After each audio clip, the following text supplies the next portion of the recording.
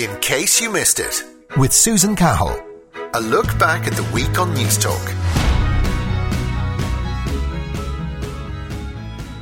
So you're actually waiting around for a trailer that's been delayed in GB, and I say GB simply because it's not Northern Ireland, mainland England. Yeah, exactly. I'm just waiting for it to come in. It's in, but we're waiting for the customs to clear. It was supposed to be cleared this morning, but it's not cleared yet. How frustrating is it for you not to be able to deliver your load? It's frustrating sitting around, but it's more frustrating for the customer waiting on the load. Like they're trying to work around you, which doesn't help. And what do you do all day just sitting around? Sit and look at the phone, most of it. We knew Brexit was coming. We had a whole year to prepare. How come the logistics people weren't ready? The big part is our government turned a blind eye to the haulage. Like our haulage end of it, not just because I drive, but our haulage end is a big part of our country. Where is home for you? Edenderry, County Offaly. Oh, well, I've been staying away from my father. Lives about 11 miles from me. I haven't seen him since this started, so... 7 hours to 3 days waiting in Holyhead. 3 days in Holyhead? Yes, 3 days. 3 days waiting for customs clearance. All the problems seem to be in Ireland. The problems are here? Yes, definitely here. Then you come off here and you go to T11, more problem. Maybe 6-7 hours waiting for you to let you go. On the ground, very impatient. Get no work done. And what about fresh produce? I notice a fridge. Are things lasting? It's difficult. So I know some companies that the product has been dumped because it's sat for so long. What sort of stuff will get dumped? Fruit and veg. Just thrown away? Just thrown away, it's perishable. And these are tons of the stuff? Yeah, 19-20 tonne per trailer. Just binned? Binned, yeah. Because of paperwork? Because of paperwork, I believe so, yeah. But they're saying, the Irish government's saying that the trucks are getting through, but sure, the last ferry I was on, there was 13 lorries on it. At the moment, the Irish government seem to make the system far too complicated. Henry McKean reporting. Hello and a very good morning to you. Now, with the new Brexit arrangements, there's been a huge surge in Britons applying for non-UK passports. On Thursday, Pat Kenny spoke to Boris Johnson's father, Stanley Johnson, about his decision to apply for a French passport. Now, you've been talking about your French passport. You have an entitlement by your lineage to that passport. But more important, why do you want to have one? Is it simply to skip some of the queues? No, absolutely not. Actually, with a middle name which is Patrick, I could try for the Irish passport as well. Anyway, no, being serious, not with a view to skipping the queues. There's a couple of aspects here, Pat. It's sentimental, if you like. One of them. My mother was born in France. Her mother was French. Her grandparents were French. There's a whole array, as you said, of French lineage there. And she took it very, very seriously. Towards the end of her life, she grew up speaking French. And then towards the end of her life, she rather relapsed into that too. So there's a sentimental thing. And then I'd say there's a symbolic aspect to this as well. You said, and you're right about that I voted Remain. I not only voted for Remain, I actually helped set up in the UK an organisation called Environmentalists for Europe. And we fought hard to try and make sure that the environmental outcomes were not affected by whether Britain left the EU. Well, we didn't win that. And after the vote in 2016, I said that's the way the country voted, and therefore I supported leaving. That said, I think that the crucial thing now that the Brexit deal is well and truly done, we've not only had the withdrawal agreement, we've had the EU-UK trade and cooperation agreement. Now that deal is done, I think it is going to be tremendously important to build these bridges with Europe. As I said, a little thing I thought I could do in a symbolic way would be actually to say to the French, look, you say I'm French, well, please can I have the certificate? It actually turns out this is slightly more complicated than you might think, because there's a very, very clear set of documents I was sent that I had to produce, including things like my grandmother's birth certificate in Paris in the last century, and so on and so forth. That exercise, and then to prove also any links we had in terms of, well, actually, my great aunt did have some land in Cahors in the southwest region of France. That sort of thing is going ahead. So yes, a symbolic and a sentimental journey. And of course, you're right. There may be there may be some aspects in terms of facilitating one's life in Europe. Sure. And tell me this, you also keep your UK passport, I presume? Oh, good heavens. I just say in French, ça va sans dire. Yes, that is certainly the case. And don't think I'm in any way resiling from a Britishness here. No, Of course I'm not. I do not know whether this exercise will come to fruition or not. But yes, I've done it, and there's no point trying to keep quiet about it. There are people out there who know what I'm doing, and in due course, the French authorities will put two and two together, and they'll say, well, who is this Stanley Johnson? Is he any relation to so on and so forth? Stanley Johnson from The Pat Kenny Show.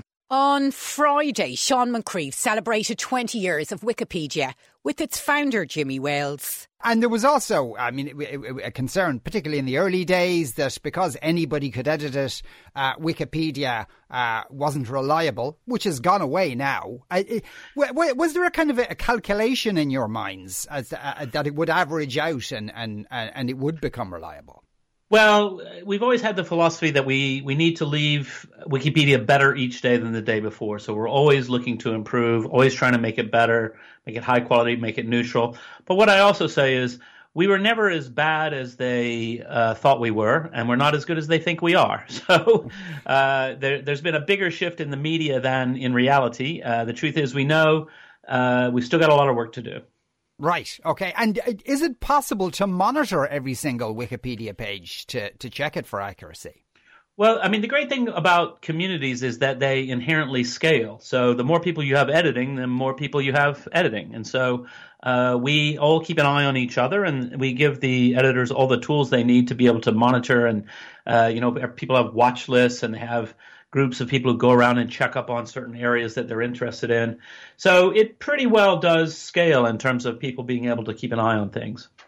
On controversial topics, on politics, are those pages then constantly being edited and re-edited? Constantly, yes. Particularly things that are in the news.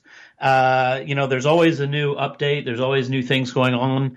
And of course, certain topics, hot topics, it's important that we try to be as neutral as possible. But of course, we're human beings, so sometimes people get into disagreements and so forth. But we do have a strong spirit in the community that, we shouldn't be like Twitter or something like that. It's not just a place to come and bash each other and have flame wars. We've got a goal, which is to write an encyclopedia, and that kind of helps keep us on the straight and narrow. Though then again, I've noticed that in the sections where people discuss various edits, things can get pretty heated. Yeah, we're human beings, but it's complicated sometimes. But there's quite a good spirit in the community to say, okay, let's try to cool this down a bit. Let's remember what we're here for. But I'm thinking particularly, though, of, as I'm sure you're very aware as well, in the United States, particularly in the realm of politics, there are two competing versions of reality. And do those two versions of reality compete with each other on Wikipedia pages? Yeah, to a degree. But I mean, I think, normally what you can find is if you've got quality sources, they don't disagree as much as pundits like to think. On the basic facts. Now, how you interpret those facts, that's a different matter. But we just try to stick to the facts. But say, for instance, is there a Wikipedia page that says that the election was stolen and there was all sorts of illegal balloting going on? There wouldn't be a page that says the election was stolen, but there'll definitely be thorough coverage of the controversy. So explaining who's saying what reasons they've given, and so on and so forth. And are there particular individuals who've contributed an awful lot to edits over the years on various pages? Oh, yeah. I mean, there are some people who have contributed untold numbers, hundreds of thousands of edits, who are really, really dedicated volunteers. There are people who specialize in certain arcane areas. And, you can imagine you might not know it, but there are super geeks on almost any topic you care to think of.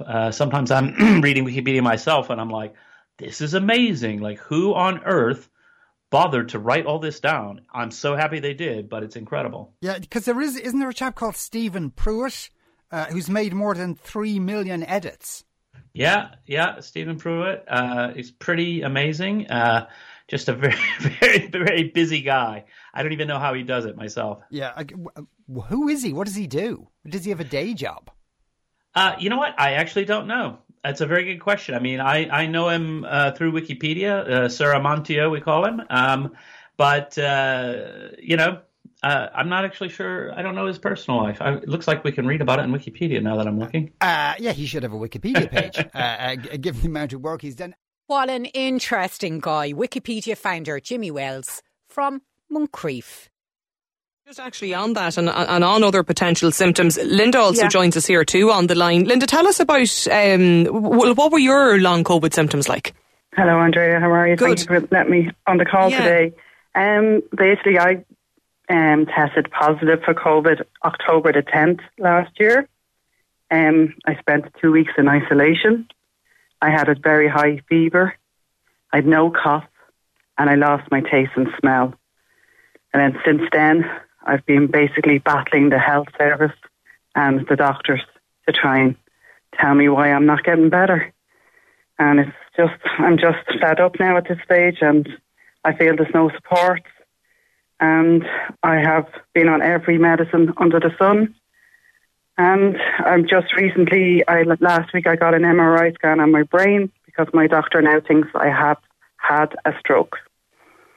And how are you coping with all of this, Linda? I'm not. I'm a mum of 3 girls, and I'm a grandmother of 2 little boys. I'm young. I'm only 45. I cycled up to 20k 3 times a week pre-October. I don't smoke. I don't really drink that much. I was very fit. I'm just very frightened. Because there's what's annoying me the most is that the United States and New Zealand and America and Australia and England seem to have recognised that long COVID is a syndrome and a symptom, and people need help. It's not a 2-week thing. Yeah. Can you, are you diagnosed with long COVID? No one told me that is actually a thing. I have to go to my doctor and tell him what I have. He's absolutely baffled every time I turn up that I'm still not better. Every week I do not know what symptom I'm going to have. It's different every week. The majority of my symptoms are chronic fatigue, muscular, there's a pain. I've had a pain in my rib cage, my right rib cage and my right arm since day 1 of being diagnosed, and that has not gone away. That's very scary. And can you take anything for that?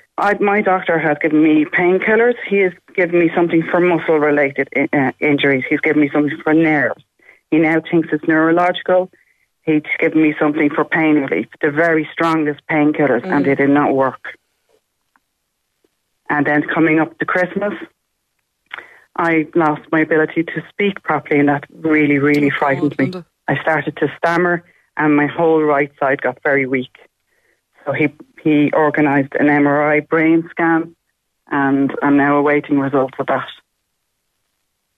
So you're potentially being treated for, I suppose, assessed for a potential stroke. Stroke. And apparently, like Tanya, she's doing her research. I'm the same. I'm on pages every night trying to find out. It's almost like as if our long COVID group, which is now increasing daily, so the health service, Paul Reid and Stephen Donnelly should set up clinics. I mean, there's going to be thousands of people by the end of this who have a long COVID.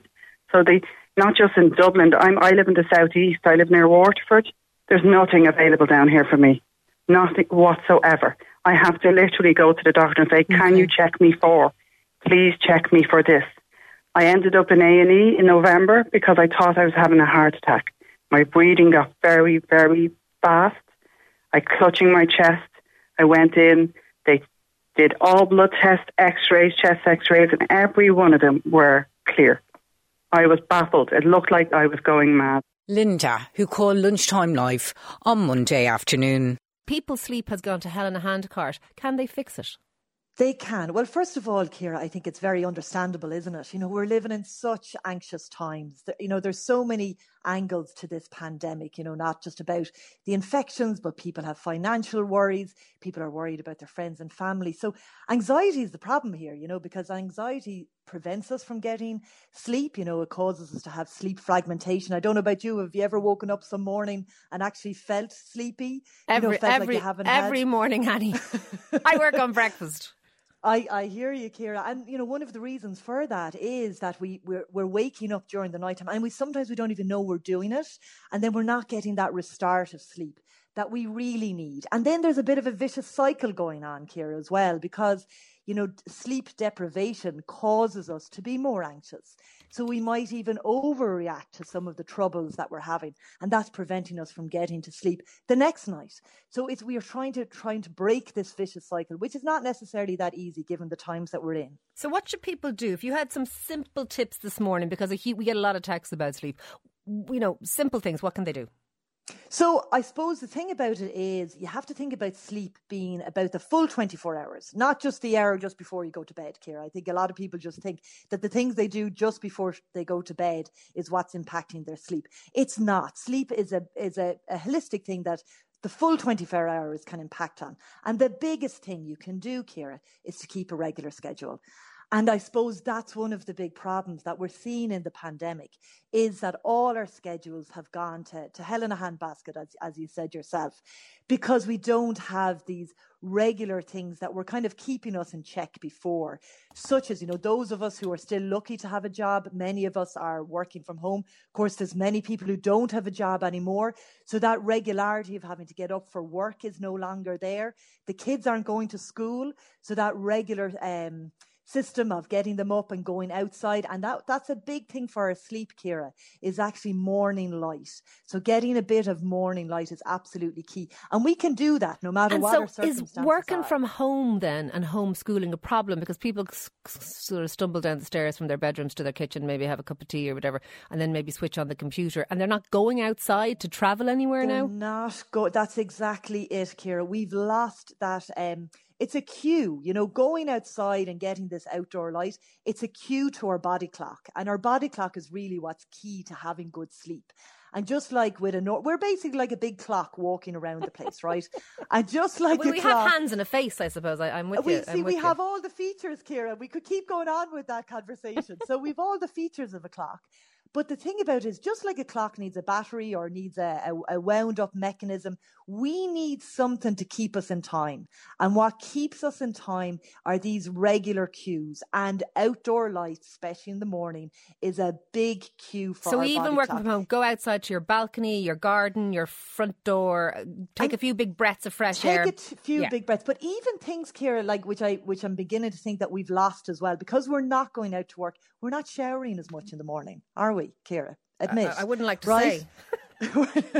We're not even probably washing our face with the same regularity. We're not eating breakfast at the same time. Like you said, a lot of us are just sort of falling out of bed. So we're in this trance where there's no big difference between day and night. Some handy tips there from Anne Curtis from News Talk Breakfast. In case you missed it, with Susan Cahill, a look back at the week on News Talk. You spoke to workers as well. What was their view? Yeah, workers, a lot of workers who live in Dublin are originally from rural Ireland. They're from rural Galway. They're from rural Cork. I met this man, a senior executive. He lives in Dublin, but he's a Galway man. He talks about broadband in rural Galway. It might not be up to scratch. So Dublin will always have an advantage. I'd certainly like the facility to work remotely and work from home, be it Galway or anywhere else. Yeah, I'd like the facility to work from home.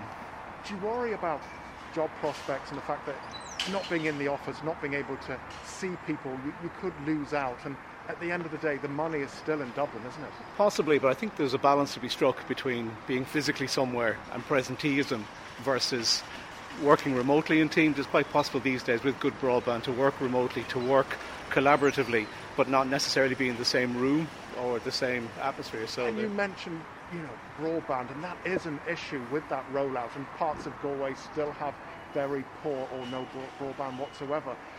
What is the answer? Could you see this happening? Can you see 20% of civil servants working from home, having that right? Do you think that could happen by this time next year? Well, I think the answer is acceleration of the NBI project. I think now urban areas are fairly well served by broadband, and the areas immediately around urban centres. It's probably the more remote areas, the MBI project in particular. I think they need to accelerate that. I think they talk about 5 or 7 years of a timeline. That's got to improve. So, and at the moment, because of the pandemic, you're working from home? Yes, I have been full-time since March the 13th. I've kids, one is 18 who's doing the Leaving Cert this year, so it's been stressful for him, trying to work out, is there going to be an exam, is there not be an exam? But personally, no, myself and my wife have been working from home. We have an office set up, a home office set up, so we work quite well in the same space. And there have been very, very few drawbacks. It'd be nice every now and again to sort of meet up as a team, but we've overcome the sort of distance issue by simply having decent broadband where I live, with Teams, Microsoft Projects, Google Meets. There's any amount of tools out there to meet the needs, so people can work collaboratively at the same time, but not necessarily be in the same room. So I think that's less of an issue than it used to be. Henry, you touched on it there. Like, what about the things that you only get in the office, that interaction and a bit of crack as well?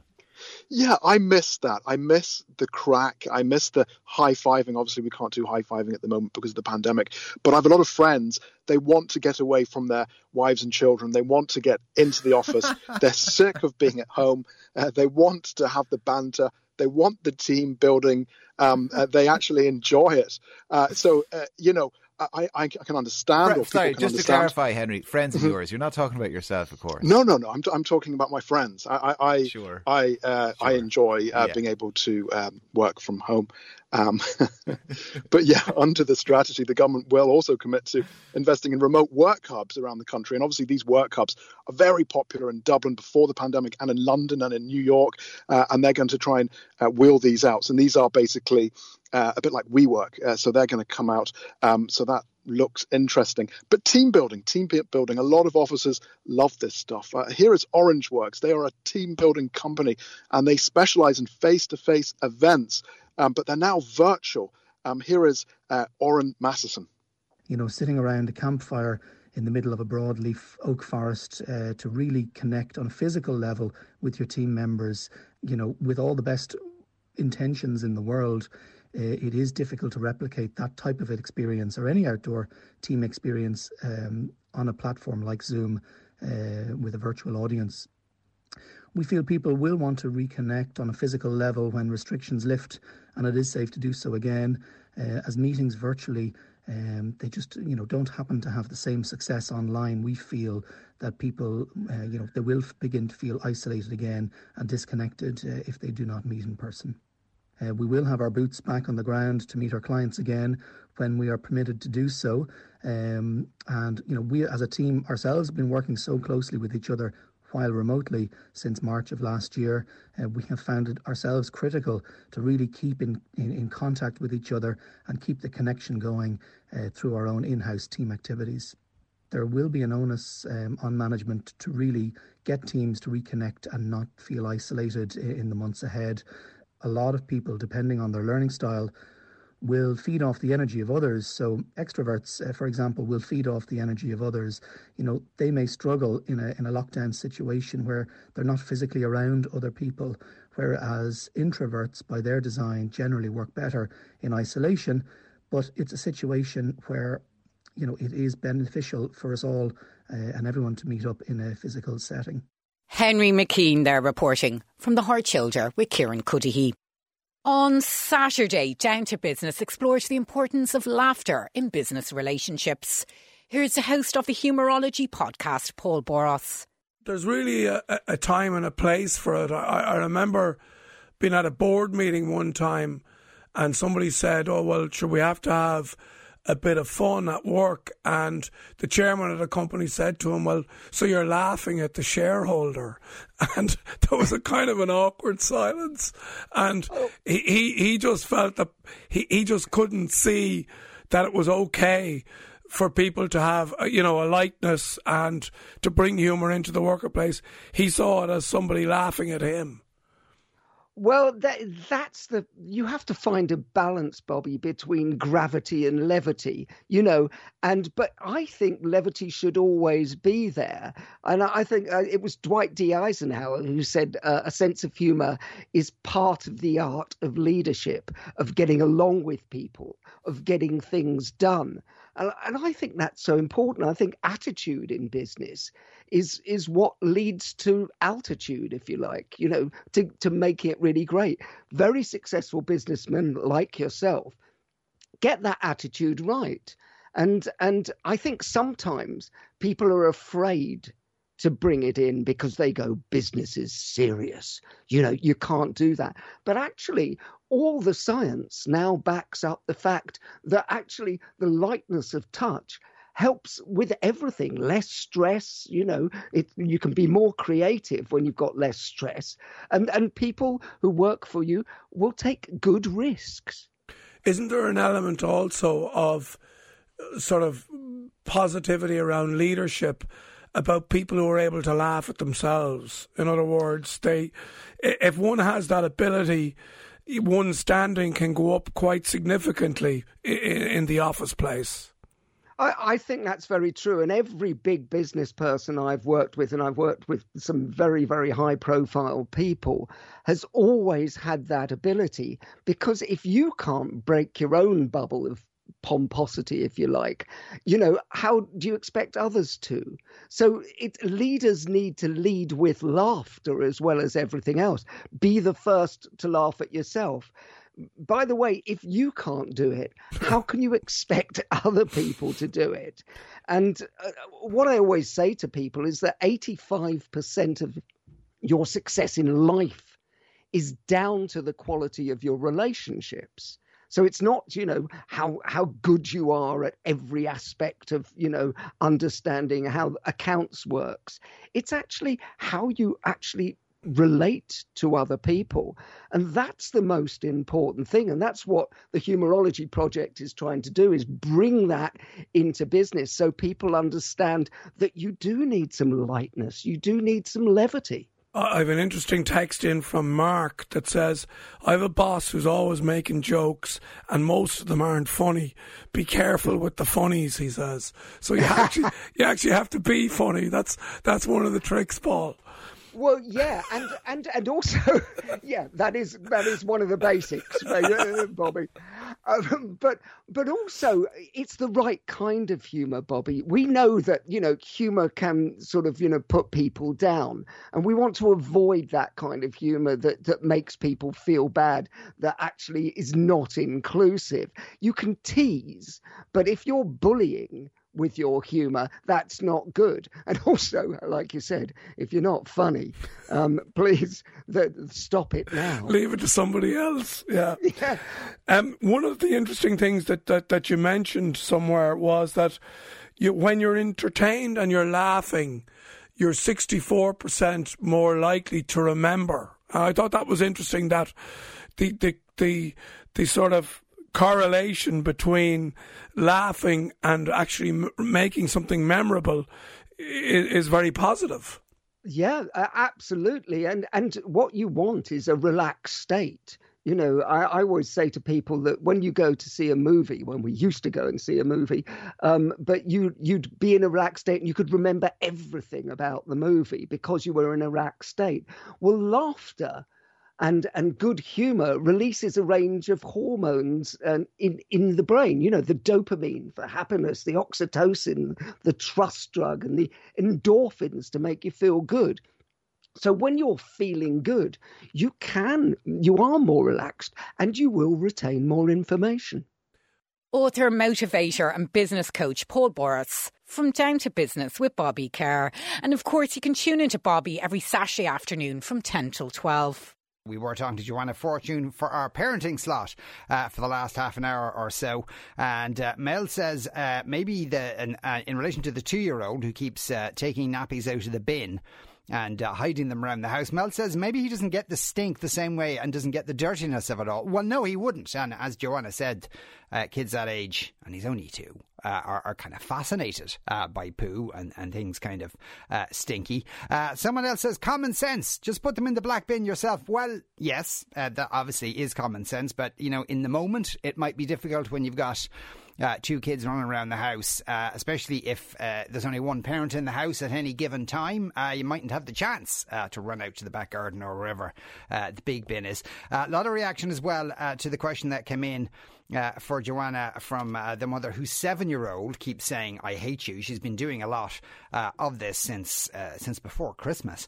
That 40-year-old woman shouldn't beat herself up about telling her mother. Now, this is a reaction to that one woman texting in to say how much she used to tell her mother she hated her.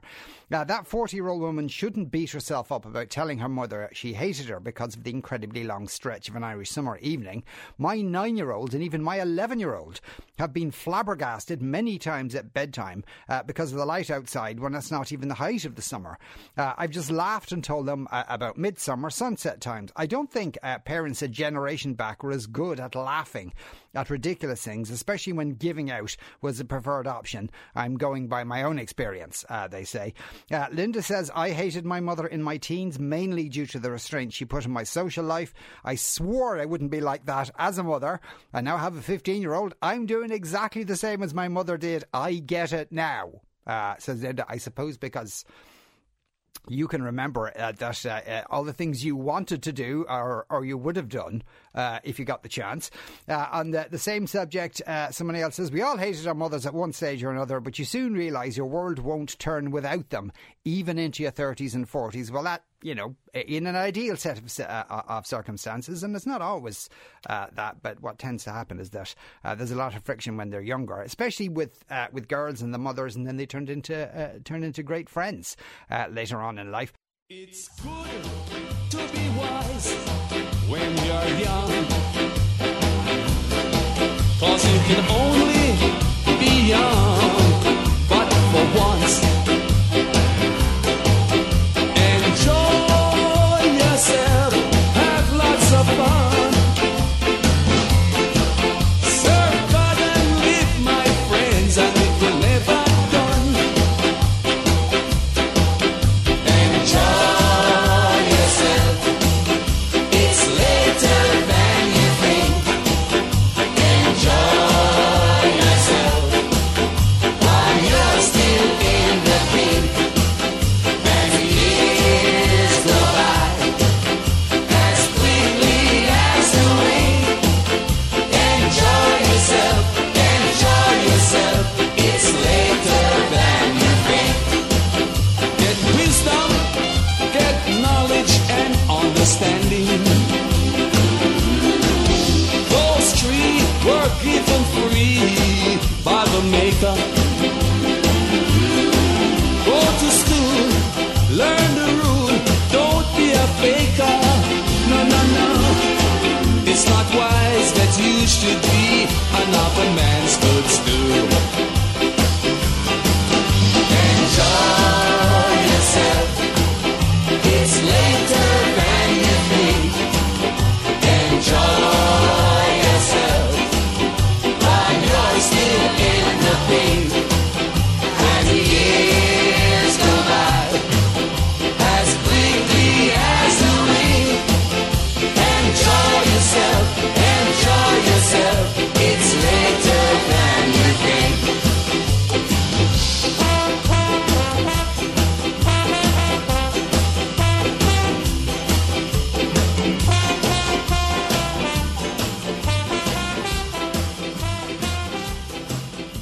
The wonderful Prince Buster, as heard on The Tom Dunn Show. And Linda, you spoke to us. I know, and I can hear it, and I can appreciate it, and I think our listeners can as well. You told us last week that look, you're counted as an essential worker. You have to work. Like, how have you managed the last few days? Well, I just want to clarify something, Kieran. A lot of teachers and SNAs and other people, okay, are saying teachers are not child-minded. Nobody minds my child when I'm at work. His father minds him. His father had to leave work back in July because we used to have to drive around every night out in Hope for 3.5 to 4 hours every night. I'm sorry, Karen. I'm really annoyed because I'm sorry. I'm just annoyed because they're teachers. And I understand where they're coming from because what they're saying is one size fits all, okay? So what they're saying is if it's not safe for the other teachers to go back to school, it's not safe for them. And can I just say, there was a comment about one teacher put up about a school bag. What about the children that bring their school bags on the bus and the teachers have to take them off. Well, just let me say, them teachers accepted Christmas presents off them kids that were coming from the houses. They weren't worried then, and they're talking about the masks. The kids keep on pulling the masks off. Yeah. But come in, I tell you, I'm in work, I have to wear a mask, surely. And then they're saying they're not provided with proper PPE gear. Kieran, I'm working Carberry's and Coolock. We're all working since last March. We're essential workers. We have to work. Now, if we cannot work, to say, due to, we've no one to mind kids or something, we don't have, we told, okay, do you understand their circumstances? But you will have to collect the COVID payment. I know teachers out there, they have children, I understand that, but what the message I'm getting now across is one size fits all now as regards to them teachers are concerned. They will not go back until all the schools are back. So I just want to know, is it safety measures or is it child-minded for them teachers? I mean, whether my child is in school or not, Kieran, I still have to go to work. I haven't missed work through all this since last March. You know, I can understand both sides, but let me tell you, Kieran, as I said to you last week, it's like a living hell, and I'm only one family talking, and there's thousands of families out there, and put that in perspective, I'm actually lucky because I can go to work. Our life is hell. I mean, we drive around the weekends 3 and 4 hours out to host. At stages, we don't even know where we're driving to. Everything in my house is broke. Honest to God, and this is down to the 4th lockdown. Now, I have to say, I'm very annoyed, and I'm going to trying to get legal advice, because if the teachers can say they're not safe going to work, am I not safe going to work? But as regards, I'm going to fight for my son's education, because he has a right, and these are vulnerable children we're talking about, and they are just neglected. I said to you last week, Kieran, they're left aside. So who's to blame? Who is to blame? From The Heart Shoulder with Kieran Cuddihy. In case you missed it, with Susan Cahill, a look back at the week on News Talk. We're here from the National Guard, Pennsylvania. We're just here to ensure public safety, safety for the people and the property, and make sure everything goes smoothly. Yeah. What's your hope for a Biden presidency? I hope he changed, because he wasn't too good for black people either when he was like in office before. Not presidency, but like in the Senate and stuff. So I just hope he do good by it, because he locked us up, you know what I mean, in the past. Well, when I was a kid in school, my father told me if I don't use my rights to free speech and the due process, I could lose it. I could lose those rights. And I was here protesting the Vietnam War while I was still in high school. Do you think President Trump should be impeached? Oh, yeah. Yes, I think it's too late, but I guess the whole idea is just to make sure he doesn't get reelected for any office, or once again go to be a president of the United States. But I think at this point it's too late. I think the more focus should be on unite the country, which is going to be a really difficult. It'll be difficult for the president coming in. Are you looking forward to a Biden presidency? Not particularly, no ma'am, but I'm looking forward to being able to provide for my family without having to jump through hoops. From News Talk Breakfast. Now listen, your favourite movie, it's a humdinger. Will you tell our listeners what you've opted for? Yeah, the favorite. It's nothing pretentious. It certainly isn't. I'm not that kind of person. It's Ferris Bueller's Day Off. Oh, wonderful. Never trust anybody that doesn't like Ferris Bueller's Day Off. You know, that's a good way to live your life, I would suggest. Yep. Why do you love it? Nostalgia reasons, obviously. I saw it when it came out. I was the same age as Ferris Bueller when it came out. And so I don't think it's aged, to be perfectly honest. It's I love the relationship with him and Cameron. I love Cameron's relationship with his dad, who you never ever see, but you know all about him just from the car. Yeah. The relationship with his girlfriend. There's nothing, it's not. I think if that was made today, it would be a lot sexier, if you know what I mean. Yeah. And him and the girlfriend, and it's not. It's just they're just boyfriend and girlfriend, and that's it. And also, he's the type of person I would have hated in real life. But for some reason, you root for him all the way through it, the same as everybody else in the school. Oh, and his sister, who is one of the best characters ever. Yeah. she hates him, but then ultimately does right by him. Yeah. Which is kind of what siblings are meant to be about, I guess, you know. Yeah. And the scene with her and Charlie Sheen when they're in the police station and he's the bad boy that just flirts with her without saying very much. Yeah. And then he says, "Oh, you're Ferris Bueller's sister."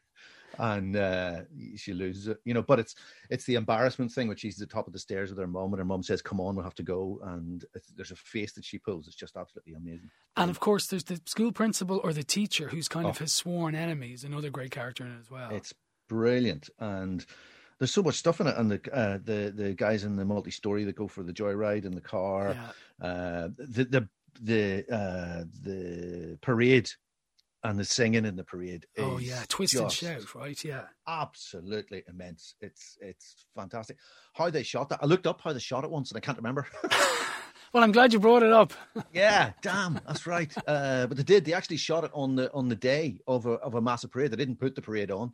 It was some huge big parade, and stuck him in the back of a truck and just said, "Go for it." And he just improvised and messed around, and all the cutaways were done separately. Yeah.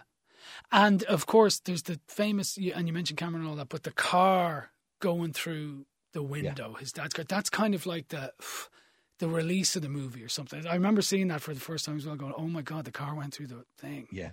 Yeah. It's brilliant. It's because it's as much as about Cameron as it is about Ferris. Yeah. And the daddy issues. Yeah, he's a button down sort of a guy, and his, you know, when he has a whole speech in it about how his whole life's going to be mapped out for him and all this. And, you know, he just needed that little poke to be his own man kind of thing. And it's just a fantastic film. It's just such a feel-good film. It's brilliant. Have you shown it to your kids? Oh, God, yeah. Since my kids live in an alternate universe, we only have one TV in the house. Well, okay. So I dictate what they watch. They must love that. Yeah. They lived in a retro world for a long, long, long time. But they're very good taste in movies now. Okay. Because of it. Comedian Colin Murphy from Screen Time with John Fardy. And of course, you can tune into John every Saturday evening from 6 till 7. On Sunday, Alive and Kicking explored the importance of creating contentment in our daily lives. But let's go back to your lovely book. I don't want to give away all of the truths, but I do think another brilliant one is focusing on being content rather than being happy. And I think the conversation is changing, but I don't think we talk about that enough. We're kind of sold this idea that if you're doing life right, you should feel sunshine and rainbows 24/7, and if you're not, there's something wrong with you. Whereas just the way sadness can come and go, happiness comes and goes as well. If you're feeling okay most of the time, you're doing great. Exactly. So I wanted to first reject this idea of happiness, because that's very much like isolated spikes of happiness that we experience when we have something really amazing happen in our life, such as the birth of a baby, or maybe you've had a really particularly great day at work. And, you know, it's not sustainable. You can't stay at that high the whole time. And that's not the goal. For me, when we talk about happiness and trying to achieve that general sort of feeling of satisfaction with our day-to-day, what we're talking about is contentment. And what I try to do with that chapter is to, I suppose, temper people's expectations around happiness. And the goal is to help fortify your contentment baseline. And with that, we look at everything from your perspective, your state of mind, your biological circumstance, your social circumstance. And I've got a very fancy looking Venn diagram there in that chapter. And it's really the source of your contentment comes down to your biopsychosocial unit or your marker. That sounds very complicated, but it's really just looking at all the different things in your life that come together to help form your contentment baseline. And when you can work towards that, everything gets a little bit easier. You raise that baseline, you become a little bit more resilient, you bounce back from hard times easier. And yes, the happiness spikes still come and they're great, but it's not something that you're searching for while feeling really crap in the process of. Some interesting insights there from Caroline Foran from Alive and Kicking with Claire McKenna. And of course, you can tune into Claire every Sunday morning from 9 till 10. OK, I'm going to leave you with now the great Owen Sheen and Off the Balls Crappy Quiz. Have a great weekend. our winner tonight will be, I'll get to the coin toss in just a moment. Our winner tonight will be decided in the round that separates the men from the boys, the James Hardens from the James Camerons. It's a no team in particular, ridiculously easy rapid fire round. So the score you get in this round will be added to your score in the previous round. We're going to put 40 seconds on the clock. Everyone has to answer from the same set of questions. You get a point if you answer one correctly, and you keep going until you get one wrong. And once you get one wrong, you will be deducted a point. So in first place here is Ger. In second place is Tommy. From the coin we tossed earlier on, and Adrian, you're in last. So, Ger, are you ready? Come on, Ger, don't mess this up, man. I'm blowed from here, Ger, surely. My best thing to do is actually get the first one wrong and then just sit back, relax. Absolutely. What's my lead? Sorry, what's my lead? 4. Oh, it's not that big. Okay. And how long first question is always the toughest as well. Right, let's go. Your 40 seconds starts now. In what year will the next Women's European Championships take place? Next year. Correct. Timothy Fosu-Mensah joined which Bundesliga club this week? I can't hear him because he said... Timothy Fosu-Mensah joined which Bundesliga club this week? Borussia Mönchengladbach. No. Alan Brown played for which League of Ireland club before joining Preston, Tommy? Cork City. Correct. Who was man of the match in the All-Ireland hurling final last year? Too long. Adrian, name any goal scorer in the 1986 World Cup final. Maradona. No. True or false? Munster are currently top of their Heineken Champions Cup group, Ger. False. True. Yeah, correct. Sorry. Joe Adam, it's all over. all over. Shittest round ever. 6. I probably had a chance. I probably had a chance if I got Hegarty, did I? I probably did have a chance if I got Hegarty. No, because you would have got the next question wrong. Yeah, I think you might have. 1986. Ger, well done. That's our first crappy quiz of 2021. Not even a battle. The champion. Not even a battle. I didn't lay a glove on him. Get Nathan on next week. That was poor. I'll even give up my own place. That was shocking stuff. In case you missed it, with Susan Cahill, a look back at the week on News Talk.